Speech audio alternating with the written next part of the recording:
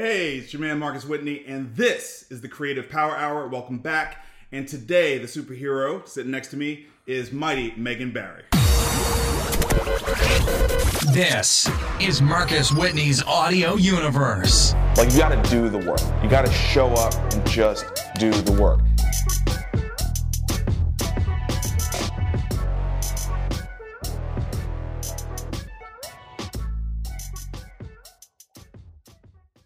Welcome to the show, and I'm so excited to have our third guest, Megan Barry, here. And Megan, I gave you a little bit of a superhero name, so that was on the fly. Sorry for surprising you with that.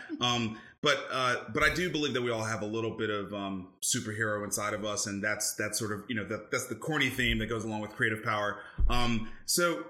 So I'm always interested in hearing people's origin stories, just because I think there's always something in there that links to who they are today. So do you mind sharing a little bit about, how you got here? Sure. So I, born in California, grew up in Kansas, middle class life, went on to college and came to Nashville to get my MBA at Vanderbilt and stayed. So I was going to do the 18 months and then here I am. But I think so much of my life was shaped by the fact that I had family that was really committed to service. And I think back now, my grandfather was on the school board and a small business person. Okay.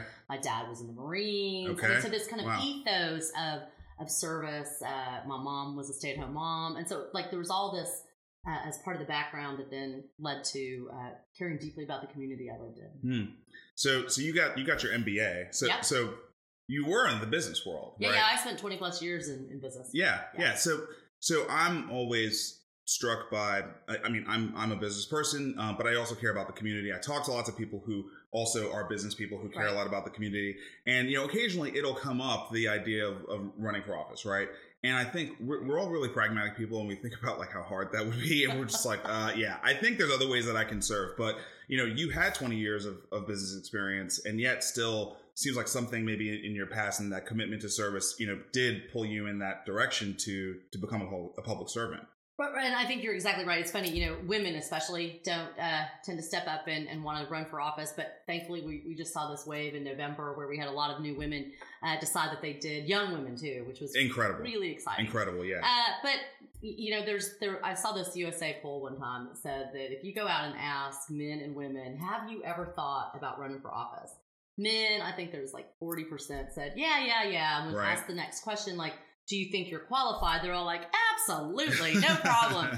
And then women, when asked, and this is a while ago, said only 8% said that they would ever consider running for office. And when asked the follow-up question about why, qualification, they said, I'm not qualified. Wow. And so I think that as we talk about what does it take to be a public servant, for me, I got involved in my neighborhood association, then I got involved in my PTO, and then I ran for Metro Council. But it never was this thought about running for public office.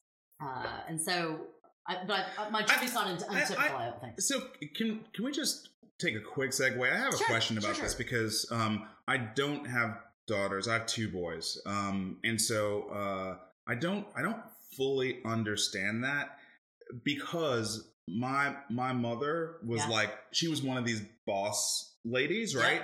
Yeah. And so because that was the image of a woman that I had growing up, I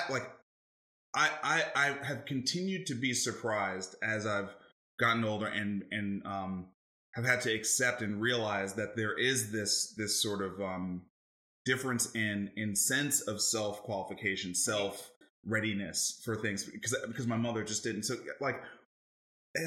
help me unpack that a little bit for me, just because I'm ignorant, or I just didn't experience it growing up. Well, I think that you can look at politics, you can look at other fields where women aren't represented in the echelons of power. Right. And I think that's because for a long time, we've always thought of women as having to be demure, or if they are exercising authority or being assertive or they're powerful, somehow that makes us uncomfortable. And I think you see that bleed into not just politics, but also into the highest CEOs in the land.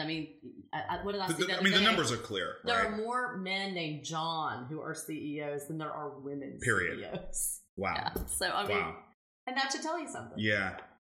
But that didn't stop you in any way. Well, I mean, you got to check those. You checked all those boxes, well, I mean, right? I too grew up in a family where my mom was very much about you can do anything, right? And I always believed I could. Having said that, she was also very clear that my sisters, three little sisters, we should all choose a profession that would help. How did she use this?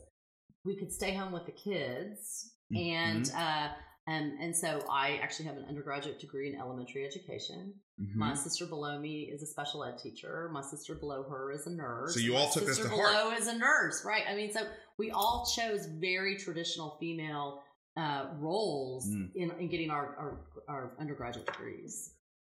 So you ran for mayor after the era of Obama, which really changed the game, right? I mean, the game has since been changed again by President Trump, but the Obama campaign really changed the game, and your campaign was an incredibly strong one online. Really strong online campaign, right. And like that sort of carried through even today. Like your online brand, right, is really strong. Tell us a little bit about like the ramp up to that, right? Because you weren't always there, and right. and like we both grew up in an era where we had a rotary phone in our house, right? You know what I mean? Like we grew up before the internet, right? Yeah. So like how is it for you to now be someone who fully leverages and fully understands that we're in this internet era and this is sort of the way that we communicate? You do it so well now, as if you were native to it. But like, talk about that transition. Well, when we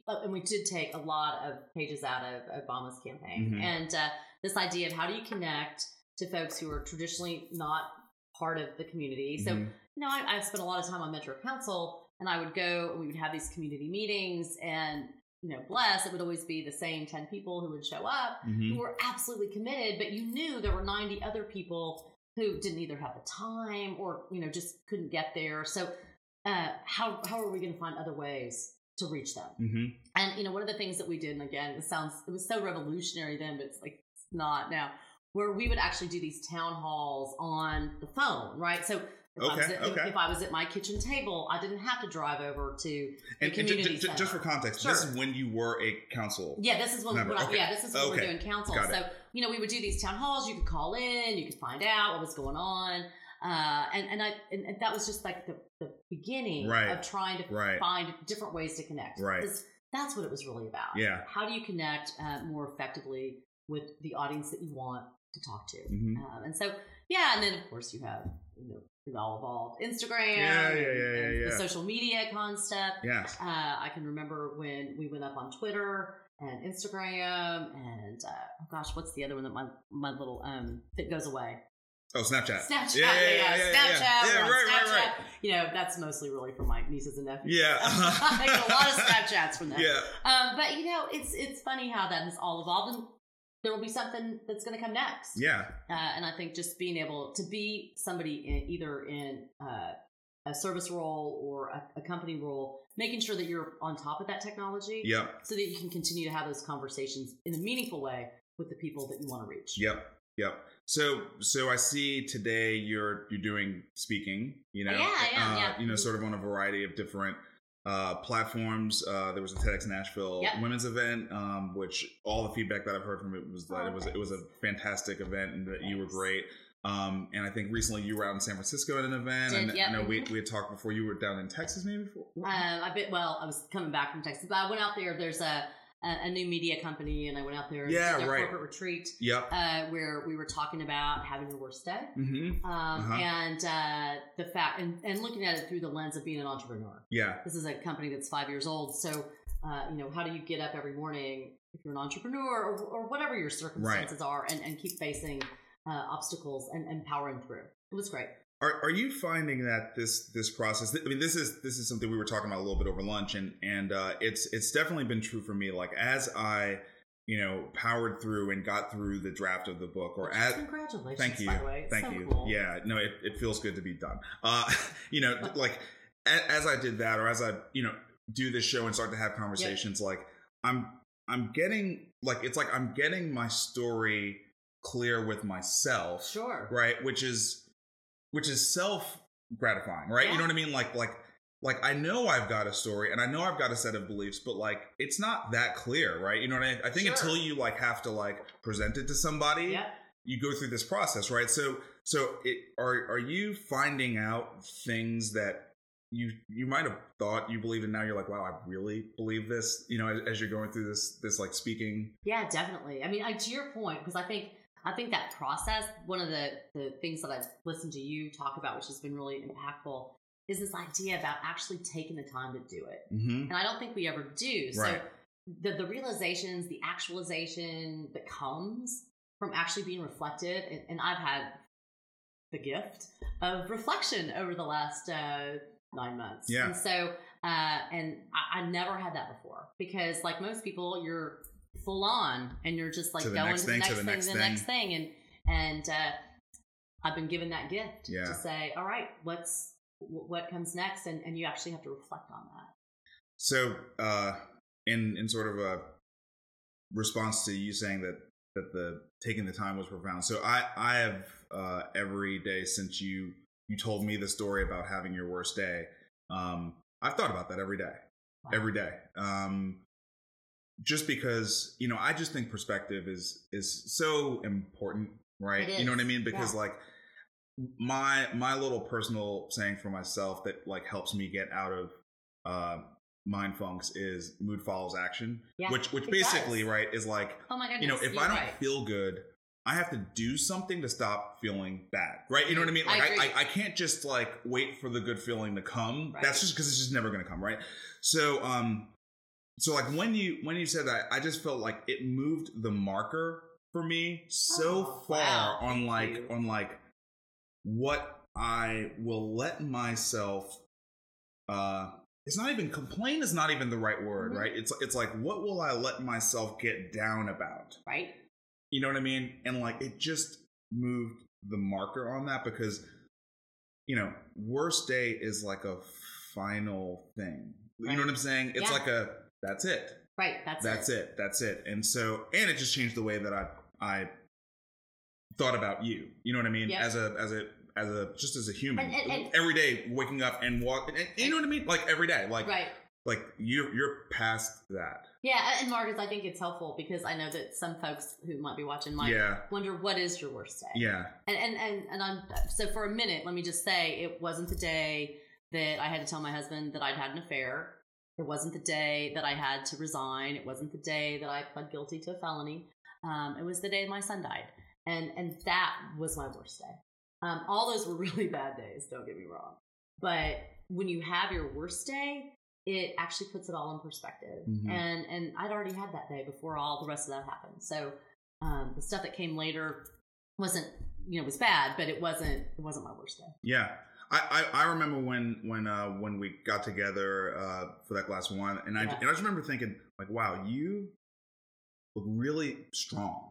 You know what I mean? Like you know, people emanate things, right? You know what I mean? And I just was like, wow, for someone who has been through what you've been through, you look really strong. You know what I mean? It was admirable. It was like, that's like, it was exciting for me. You know what I'm saying? It was exciting. And it was like, those are the kind of people I want to be around, quite frankly. You know what I'm saying? Like, I want to be around people who,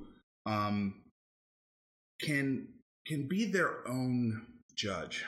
Right. You know what I mean? Absolutely. Because people don't know what's going on in our lives, right? You know what I'm saying? Right. Seriously, like they don't know what's going on in our lives, and like, you know, the bad side of the internet can be, you know, I don't know, you know. I know. You know, Johnny Twitter 77, who, you know, likes to make, you know, his entire life about, you know, Twitter hashtags just being a troll, like for life, right? Sure. And look, I haven't had to deal with that a whole lot, you know, in my life, but like, but it doesn't mean I won't. Sure, of course it doesn't mean I won't, right? You know what I'm saying? And, yeah, absolutely. And so, yeah, I don't know. I just feel like, you know, there's just so much hypocrisy. You know what I mean? Like, it's just there's just a lot of it. But I think to your point, I mean, you said something really powerful a moment ago, which is you decide with your mood how the rest of your day is going to go. Yeah. And so, you know, there's been I got to have the benefit of the year end recap. Yeah. And somebody said to me the other day, well, did you read it? I said, I didn't read it. Why do I need to read it? And so I think you can do things to put yourself in a mood or not. And I was walking through the airport the other day, and this lovely young woman stopped me, and she said, I just want to say hi. And she said, and I can tell you're going to be fine by the way you're walking. She said, you're walking strong, your head is up, like, you know, and you've got a smile on your face. And I think when you greet the day with that already, that already makes a huge difference. Yeah. I mean, you know, sure, there are sad days too. I mean, don't get me wrong. Oh, of course. But there's so much good that is out there that we get to, you know, we live in this great city. Yeah. We have great people who live here. Right. Who want to do great things. I mean, you know, we got a lot going on. We do. This is an amazing place and an amazing time, right? Yeah, you know oh my gosh, I mean? yes. And an amazing time. How, well, you know, I knew we were going to go deep, but like, so how, you know, we were talking about the various topics. One of the things I just pushed out a new website, and I think the thing I'm most happy about with it is I've got this section on there that it's called passion, right? Okay. And like over the years, like when I was first known in Nashville as a tech guy. Yep. And there's a lot of people who still know me as absolutely. a tech guy, right? Yeah, think that that's who you are. Yep. There are people who now only know me as a healthcare kind of guy, right? Like because that's like the lens they got to see me through. There are people in town who only know me as a soccer guy, right? Sure. And sort of the point is, I'm all those things. Like, of course. Like I am not a one-dimensional like robot. Right. I have lots of interests. Right. I have lots of things I'm passionate about. Right. You know what I'm saying? People are going to start learning about my passion for martial arts. Yeah. Like, which is I super love martial arts. Like, you know, and I'm going to start talking about that a lot more. So I put all these things out on their front and center. Right. And, you know, I don't intend to like compartmentalize my life. Sure. Right. So here's my question for you. Right. You have, you know, you rose to an incredible height, being, you know, you were the 8th mayor of Metro, 7th or 8th, 7th. Okay. So you were 7th. I don't remember the number. I don't know. But I was one of them. You were under the 10, right? You know what I'm saying? Absolutely. So you were one of the first 10 mayors of Metro, right? Nashville, and the first woman to do it. And all the other things that you accomplished. And, you know, as we just talked about, you've had that worst day, right? Sure. So these things, you know, right now, I feel like a lot of people, when your name comes up, they'll now sort of associate you with the opioid crisis, right? You know, how do you feel about your purpose today and your passions? Like, you know, because I think women in leadership is clearly something that, you know, like if I follow you on Twitter, like I notice the things that you tweet or retweet or who you're following, and like, you know, this whole rise of women in leadership is a big deal for you, right? It's absolutely a big deal. It is. Right? In fact, I'm going to teach a class at Fisk this semester on women in leadership, which I'm amazing. Excited about. That's amazing. And so I think the compartmentalization piece is really interesting to me, in this idea that being a first, right? So, because there's so many things, you know, yes, I was the first woman mayor. Yes, I was the first mayor to ever resign. Yes, I was the first mayor to do X, Y, and Z. And so, you know, but I'm not the mayor anymore, right? So that piece is done. Yeah, right. That's done. Right. So, and before I was the mayor, I was all these other things. So how do you take all that and integrate it into the person that you are now and how you're moving forward? And I don't think my passions have changed from all the way along. I mean, there may be somebody who will roll their eyes at the irony of this, of what I'm going to say, but you know, when I got my MBA and I went into corporate America, I went in and was an ethics and compliance officer for years. Yeah. And because I really cared deeply about fairness and equity and how you translate that in the workplace. And somebody said to me the other day, do you think you'll go back and be an ethics and compliance officer? I said, I don't think that's going to be open to me anymore. But those passions haven't changed. Right. And those passions were part of going in and seeking the mayor's office and trying to move the needle on those pieces. So I still see that as who I am. And now opioids is definitely something I care about, but it's not the only thing I care about. Yeah. So it's about how do I move on a lot of different pieces. Right. Well-being. Yeah. So one of the things that came up for me, like in the last 4 or 5 months, right, was I've been in this healthcare space for the last 4 or 5 years. And when I got into it, I really didn't understand much about it at all. Sure. The more that I got into it, the more that I got to understand the healthcare industry that we have today. Fee for service, for anyone who doesn't understand, that's basically you go in, you get some procedure done, and then the hospital or the doctor's clinic or whatever, the surgeon, they get paid for that particular service, right? So so fee for service is basically how everything happens in healthcare.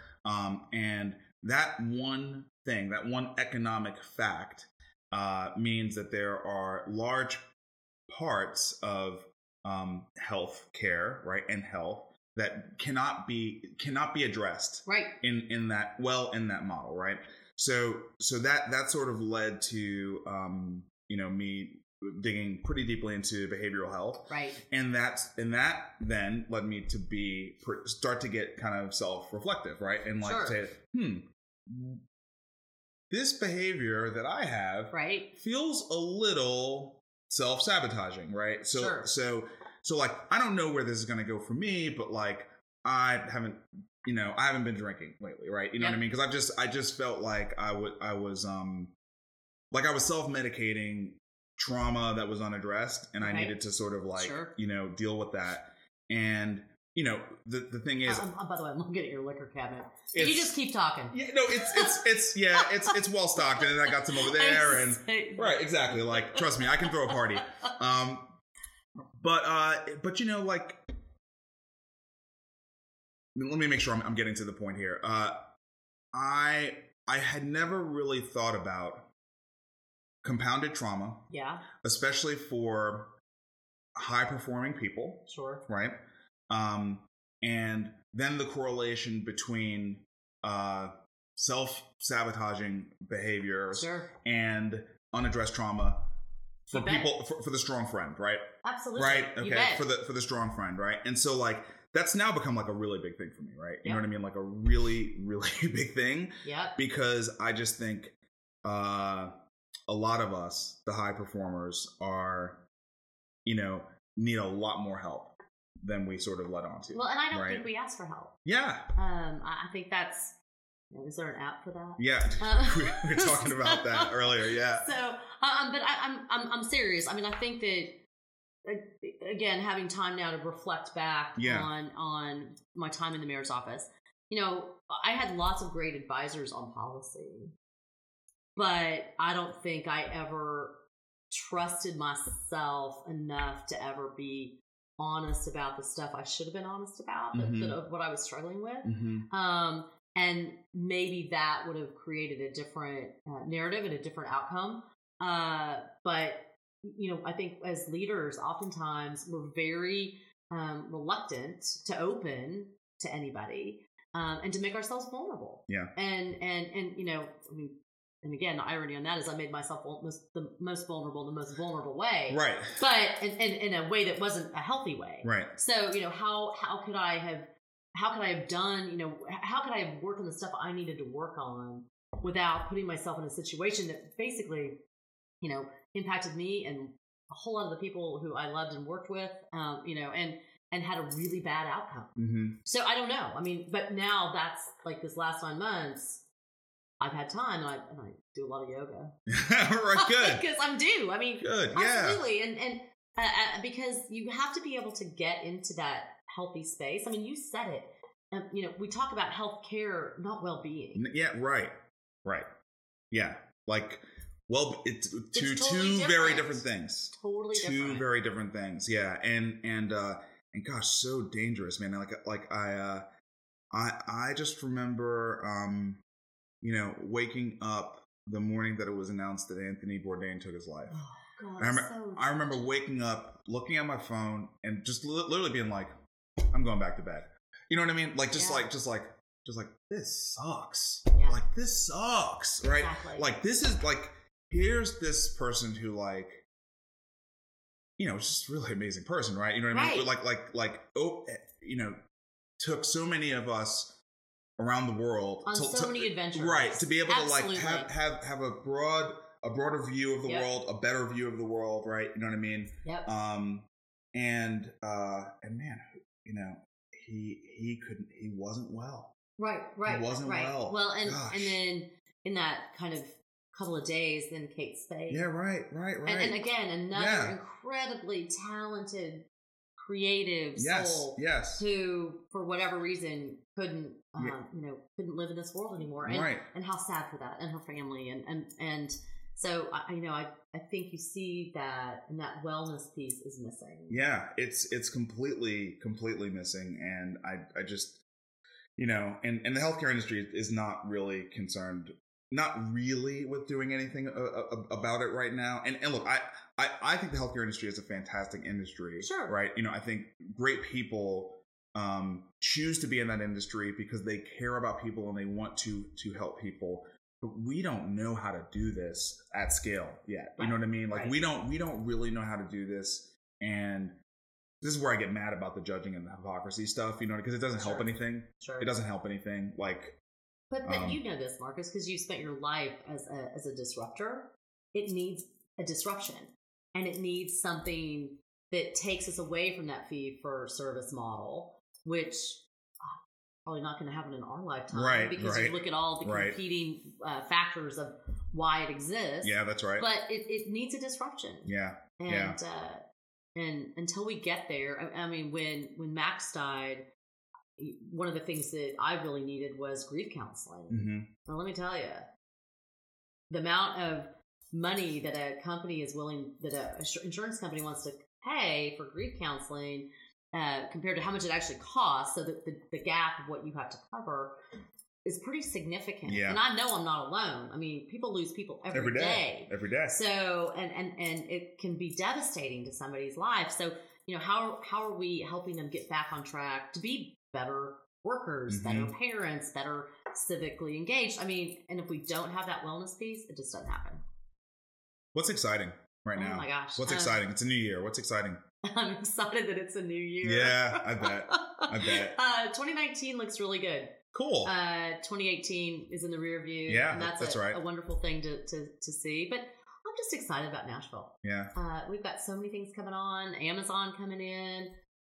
We've got challenges like we've always had. But Yeah. I think we see this community here as one that steps up and tries to solve problems. Yep. And I'm still excited about that. That's awesome. Yeah, I think, and I'm personally excited just because I get to do some new and different things this year. Yeah, like what? You talked about the FIST class, Yeah, that's exciting. which I'm super happy that you're doing. Thank you. That's really, really great. I'm excited about it too. I've got speaking engagements coming down the pike. Okay. That I'm talking to lots of different groups about lots of different things. That was one of the things that I really loved when I was in the mayor's office, being able to go out and talk to people and Yep. make that connection about what was meaningful to them. Yep. So I'm going to do more of that this year. When people are looking at the level of activity that you have on social, Yeah. and speculating about what that means, Sure. right? And we've talked about it, and you basically said, it's you keeping in touch. It's me living my life. Yeah, right. Right. And there's no hidden agenda. Yeah. It just is. I mean, people ask me often, hey, does this mean that you're gonna go back into politics? Right. And my answer is not today. My hope is that whatever I do in the future serves the community in a way that's meaningful. And I still have two hands and a heart, and I still want to serve. So Yeah. I don't know what that means, but that's where I am today. We were talking about this neighborhood and Yeah. and the changes that are happening in this neighborhood, and a lot of other neighborhoods in, Yep. in Nashville. We were talking about businesses that we grew up around Right. here, right? Yep. In our Nashville Yeah, life, sure. right? In our Right, of Nashville course. life, that are sort of on a week by week basis going away. Yep. And I liked what you said about the greater story there, right? Because I do think there's a greater story. let me ask about something that feels like an irrational fear. Okay. And it feels like it might even be like a conversation that, sometimes like you hear like a conversation in your head and it's not yours, like someone put it there. Right. You know what I'm talking about? I totally know what you're talking about. Yeah. So this one sort of feels like that, but Okay. then I can't get away from the emotion of it. So what does worry me is, are the things that are going to take the place of the things that were there before, right? So we know that new things have to happen. Of course. Are the things that are going to take the place of those things going to have a heart? Are they going to are they going to really add from a cultural vibrancy, or are they going to be transactional and just sort of cookie cutter? Are we going to see sort of an increase in terms of like the percentage of businesses, brick and mortar businesses, an increase in those being outposts for large corporations as opposed to small businesses? And I'm literally asking because I think you probably had some insight into that when you were in office, right? Right. Well, I think so. Yes, things will change. Yeah. I mean, that's just inevitable. Sure. And yes, the brick and mortar stores that we knew are going to come and go. But I think it's actually important to ask if Nashville wants to be a community that has the support for these local businesses, what do we need to be doing? And we talked a little bit about this before we started on camera. The 3 businesses that you and I were talking about, one of them is going away because the woman is retiring. Yep. So fine. That's all good. Well, but we have an aging population. And so in Nashville, who are going to have that. So, was there ever conversations about a succession plan? Was there a way to have like talked about that? Were there resources for that business owner to think through that? Right. The second one that we talked about was a brick and mortar restaurant that we know closed their doors because they couldn't get people there of quality to work. That's right. And so that's going to be a huge issue for us. So if in Nashville, what are we doing? We got a workforce issue. We got an affordable housing issue directly connected to it. And we got a transit issue. And we got a transit issue. Right. Really, I've heard these things before. And then the last business that we talked about was a locally owned, women-owned business that is filing for bankruptcy. And so again, what kind of support could Nashville have provided through the not-for-profit? When I say Nashville, I don't mean government Nashville. I mean Nashville in the bigger sense. The Entrepreneur Center, the Center for Nonprofit Management. I mean, what are the places where you go to learn how to do stuff well? Yeah. And I think those are the questions we have to ask. Yeah. Because that's going to be a familiar story. But things are going to change, and things are going to get more enhanced. I mean, this neighborhood is going to get a soccer stadium, which is going to be pretty amazing. Yeah, it is. And that's great. Yeah. And that's a complete departure from where this neighborhood used to be. Yeah. But it's a good one. Yeah. I hope so. Really? Yeah. I hope so. How come I think I would expect nothing I'm super excited to walk to it. It's going to be incredible. It's awesome. Yeah, it's going to be incredible. And with that in mind too, there are conversations about the Speedway too, and making it more enhanced, which was always part of from my perspective, it was always part of the plan. But again, taking something that's iconically beloved in Nashville and making it better. 1,000%. Yeah, I think yes and right. I mean, I agree. About all this stuff. Like I'm not like a this or that. I'm like I am not in particular like a racing fan, but as a Nashvilleian, I want a speedway in Nashville. Sure. Right? Because I want us to have everything. Why not? I want us to have everything for everyone. I want everything for everyone. Forever and ever, right? You know what I mean? Like so just figure that out. It's just another great enhancement to the neighborhood. Let's just figure that out. Are we gonna figure out transit? Well, and there's been a ton of postmortem on it, so we don't have to. We really don't even have to look back, right? Like I'm literally more looking forward. Here's like what I keep hearing. I keep hearing people saying, "Okay, we want a plan, just not that plan. Bring us a plan that." Yeah, this is where it gets murky. Bring us a plan that you know what I mean. Yeah, right. And then we'll do something, right? Okay. Well, I guess that's a good start. I read a piece yesterday in the Times that talked about how car companies are backing way off with driverless cars.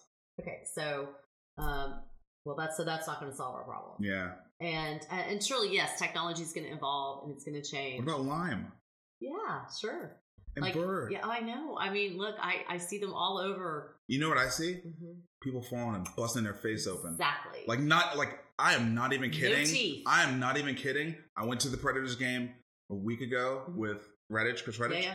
And on the steps, there was she had to be in her her 50s or something and ate it. And I was just like, oh my God. Like these things are they're not, I mean, super.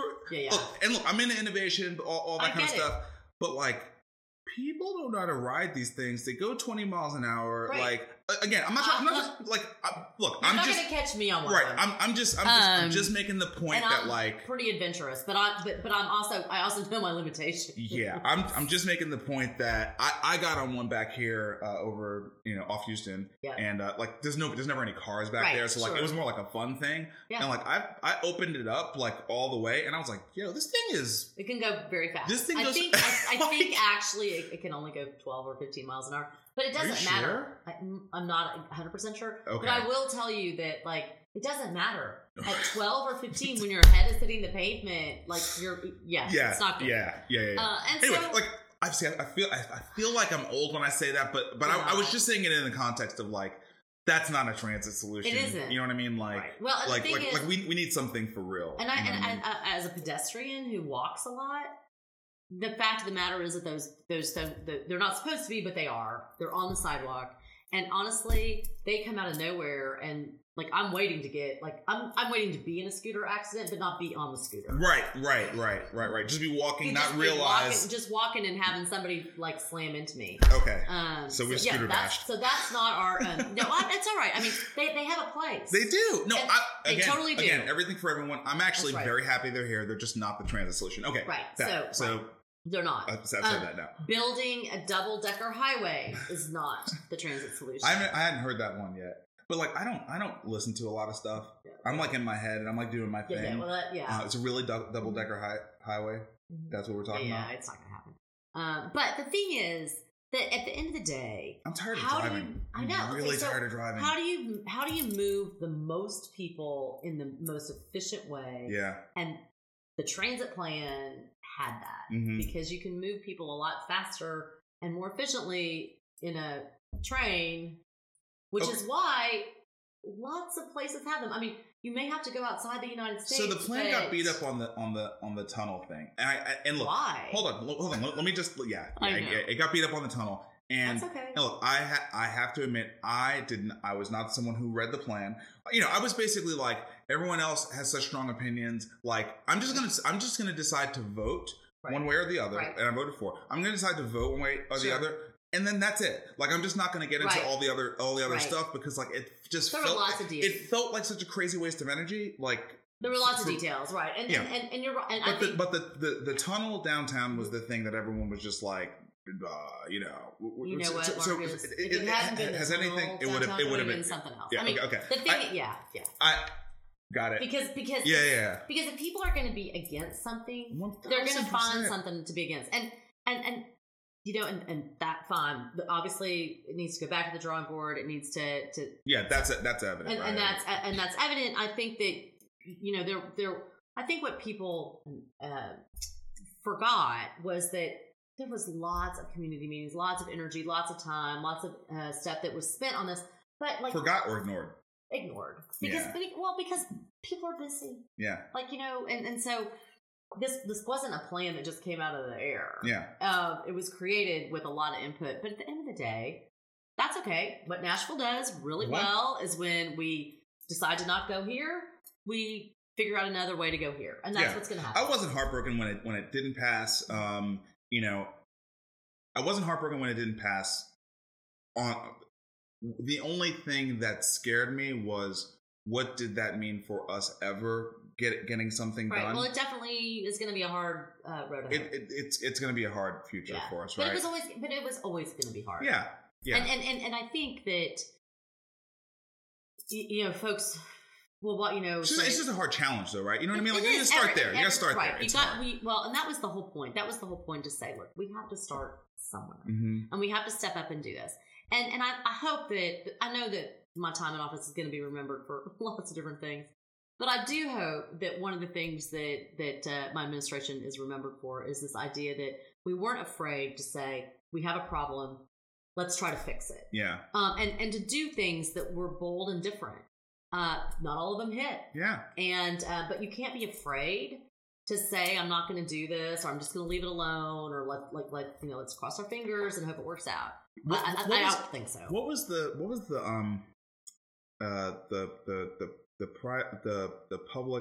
plan thing that you created, that where you and Michael Bertram would like go to the EC and like people could present plans. Oh yeah, the entrepreneurship awesome. thing. Yeah, like, what was it called? So that was our it was like our Shark Tank for budget. Yeah. And I don't think they do that anymore. But I loved that. Yeah. So that's a great example of like what was it called then? Well, we called it. I don't remember now, but it was. I remember it was like a public plan. It was a private public partnership. Yeah. But what we would do is we would say, okay, we're going to give money to not for profits. Yeah. But you have to have a government partner, and then it has to be solving a problem that you guys do a pitch. When it was a pitch, just like Shark Tank. And oh my gosh, it was so cool because people had to come in and actually tell us what problem they were going to solve, and then how they were going to solve it. Mm-hmm. And because that's how government should work. Did you spend any time talking to the folks at Harvard Business School? Oh yeah. Okay, cool. Oh yeah. And the whole Yelp thing, all that stuff. Because like that's like their whole thing. Yep. It's like basically America's going to be saved by the cities. Yeah. Because DC is such a disaster. Right. And absolutely. And we need entrepreneurship in government. Yep. And that's what we were trying to foster. This idea of being better about resources. Yep. More thoughtful about tax dollars and actually solving problems. Yeah. Yeah, entrepreneurship in government is such an interesting thing. I love the work that Mitch up at Harvard Business School is doing around it. Can we talk a little bit about the whole Rockefeller initiative? Sure. I just feel like I'm going on keep going. It's all right. Sure. Yeah, no, this is great. So the Rockefeller initiative about resiliency. Yeah.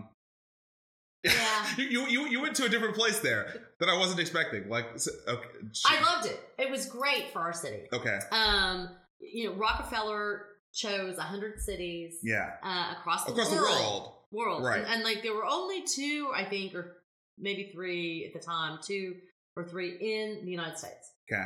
Because yeah. No, I remember that. It was a really big deal to get this, and this idea about how do you make your city resilient against big shocks. I mean, we know we can have a flood, but it wasn't just about that. It was about rises in unemployment. Mm-hmm. It was about affordable housing. I mean, all of these things. How do you create a city that's resilient to shocks? Mm-hmm. And really important work. I'm sure that the work will still find a way. But one of the other things that I loved about being part of the Resilient Cities was that you learn from other people. I mean, I think that was the best part about being part of some of these initiatives, like at the Harvard. We did lots of stuff with Harvard, Bloomberg, Resilient Cities. It was that other people have tried this stuff. Right. So why don't we learn how it worked or didn't work and then adapt from there? Right. And I think that's part of that entrepreneurial spirit too. Like, don't do something that somebody's already done that failed miserably unless you figured out why. Yeah. And then if you think it's going to work, at least you've got that as context. Yep. Okay. It was a super exciting thing to me when it was announced. Anyway, so maybe we can end with talking about the next generation of leaders and what is really exciting to you about them. And I'd love to, mostly selfishly, because I'm not very partisan myself. I'd love to talk about it in a in more of a generational framework, if that makes sense. Yeah, absolutely. I love to talk about like what's exciting, what worries you, and do you think, and I would say in particular, what do you think we need to do? Gen Xers, what do we need to do to better support the generation of up and coming leaders? This is something I'm certainly thinking about because of, my own boys, but I think just generally speaking, I'm seeing more and more young people really, getting ready to step up to the plate. I just think about myself, what I mean? When I first stepped up and youth was a gift, and it also, you know what I mean? I also didn't know anything, and I didn't have any mentors, and you know what I mean? Like, I didn't have any of that. So like. Well, and you just hit the nail on the head about where I think we owe those up and coming future leaders. And that is one of the things that we did create in the mayor's office when I was there was called Opportunity Now. And okay. Now that is going to go down as the thing I love the most that you did. Me too. Period. And that's going to be my favorite thing that you did. Was incredible. Yes. Because it was all about trying to take kids 14 to 24, putting them into paid, meaningful internships. Touched my family's life. Oh, I'm so glad. So and we had 10,000 jobs that first summer. So I mean, awesome. I know we touched a lot of families' lives. It was awesome. And you maybe heard me tell this, but the reason it started for me was really personal. Max was a junior in college, and he called me up and he said, I need an internship this summer. And he said, do you think Dave, my friend Dave, would hire me? And I said, I don't know. I'll call Dave. And Max called me back and said, I talked to Dave. And Dave said, sure, he'd hire me. He said, but I don't want to go work for him if the only reason he's going to hire me is because I'm your son. And I said, the only reason he's going to hire you is because you're my son. Because you're totally not qualified. Yeah. Right? But I took that to heart and thought, how do I open the door for everybody else's kid? Yeah. Because they can't pick up the phone and call Dave. Totally. And so, how can I inspire? And by the way, I was just the one who said, let's do this. All of the businesses and companies and not-for-profits in Nashville stepped up to do it. It was such a Nashville thing. And it was, so I just said, let's do this. But we never could have done it unless everybody came together. It was great. And it was great. And I think the kids, and it had to be paid. Yeah. Because one of the things was to try to teach the biggest gift we can be giving our kids is the idea of how do you do financially plan? How do you get a paycheck? It showed me what I had not yet done for my child. Like when I took him to the intake, at the Midtown Police Precinct, and they were like, okay, Kieran, go to this place and fill this out, and here's your tax forms. And I was like, holy cow, and you need to know how to navigate that. Of course you do. Right. Of course you do, right? And now he's done it. Exactly. Check. Right. He's got that body of experience, That's right? He's had a boss. Yep. He's had coworkers. Yep. He's had he had to get up for work every day. He had to get up for work. Show somewhere. Up. Right. Right. He had to have a nice demeanor and all that stuff. And the fact that you had they weren't all camp counselor jobs. I mean, in this case, he had his first. He goes to school and he learns programming, and that's great. But he has his first programming project. I remember he came home, and I used to be a programmer, right? So he came home and he's basically showing me the project he's got to work on, and I'm like, you don't know how to do this, do you? And he was like, no. And I was like, okay, let me just draw this out for you. But he was like, oh, and then he went on to do it, and he built his very first web application. That is so cool. But and then that was the other thing we tried to create. It was internships incredible. Across every kind of business, every kind of opportunity. Yeah, kids are they're diverse. They're diverse. They're in all different types of things, right? Exactly. There's the hospitality industry. Yep. There's but it wasn't just about going to McDonald's. Right. I mean, that was part. Which is fine, and that might be what my kid does this summer. And you know what? And that's good too. And that was a good job too. But we had all kinds of different jobs. Yeah.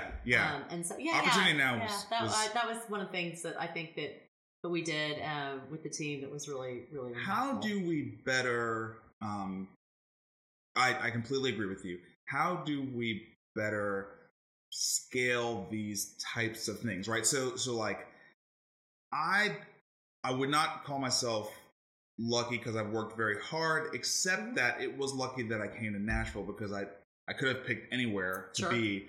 And we just, my ex-wife and I just decided we were going to be here because she went to high school here and I had a best friend here. And I knew nothing about the city. Right. Couldn't have picked a better place to land, absolutely. Right? But that was probably the, other than being born into the family I was born into, that was probably the luckiest thing that's happened to me in my life, right? Just ending up here. I couldn't agree more. Yeah. Okay. After that, I worked my ass off, right? You know what I mean? Too. After that, I worked. I worked, right? But there were some things that were game changers for me, right? Okay. And getting into the slipstream of leadership programs that happen here, right? Leadership Nashville being a big one, right?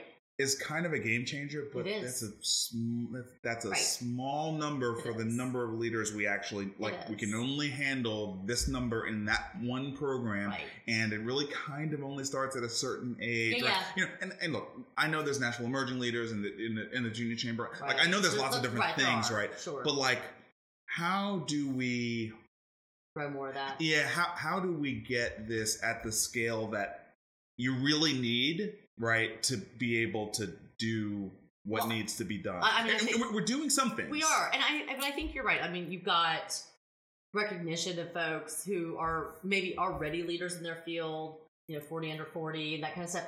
But how do you find those ones who are your emerging leaders? Right. And I think, it's funny because this comes up all the time, especially in politics with women organizations, like, well, there's only this one, and so we only need one. Yeah. It's like, no. We can have 12 emerging leaders. You can never have enough. You can never have enough.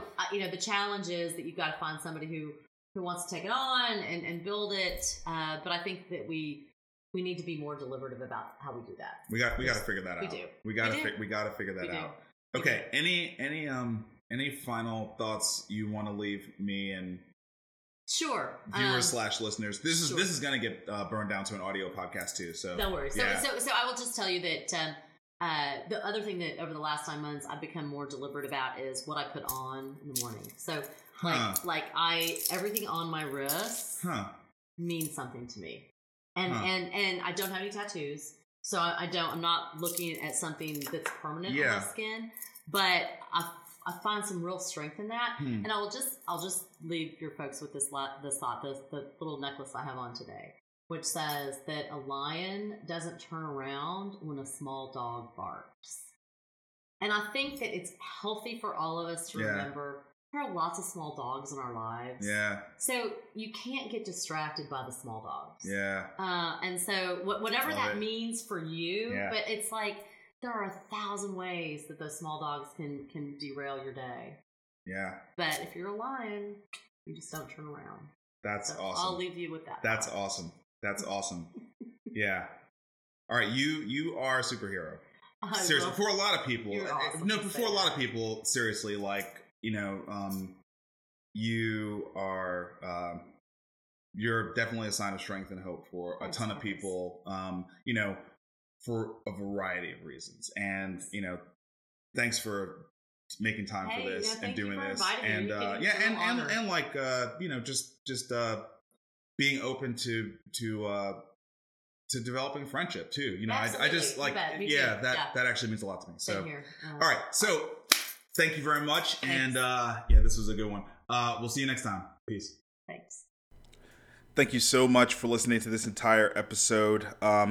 Really, really grateful for your support, and please let somebody know about the show. Please share it. If you haven't already, go to either YouTube and give it a thumbs up, or on iTunes or Google Play, go ahead and give it the 5 stars, and just give me some feedback as well. You can send me an email at marcus@marcuswhitney.com, or you can catch me on any of the social channels at Marcus Whitney. All right, peace.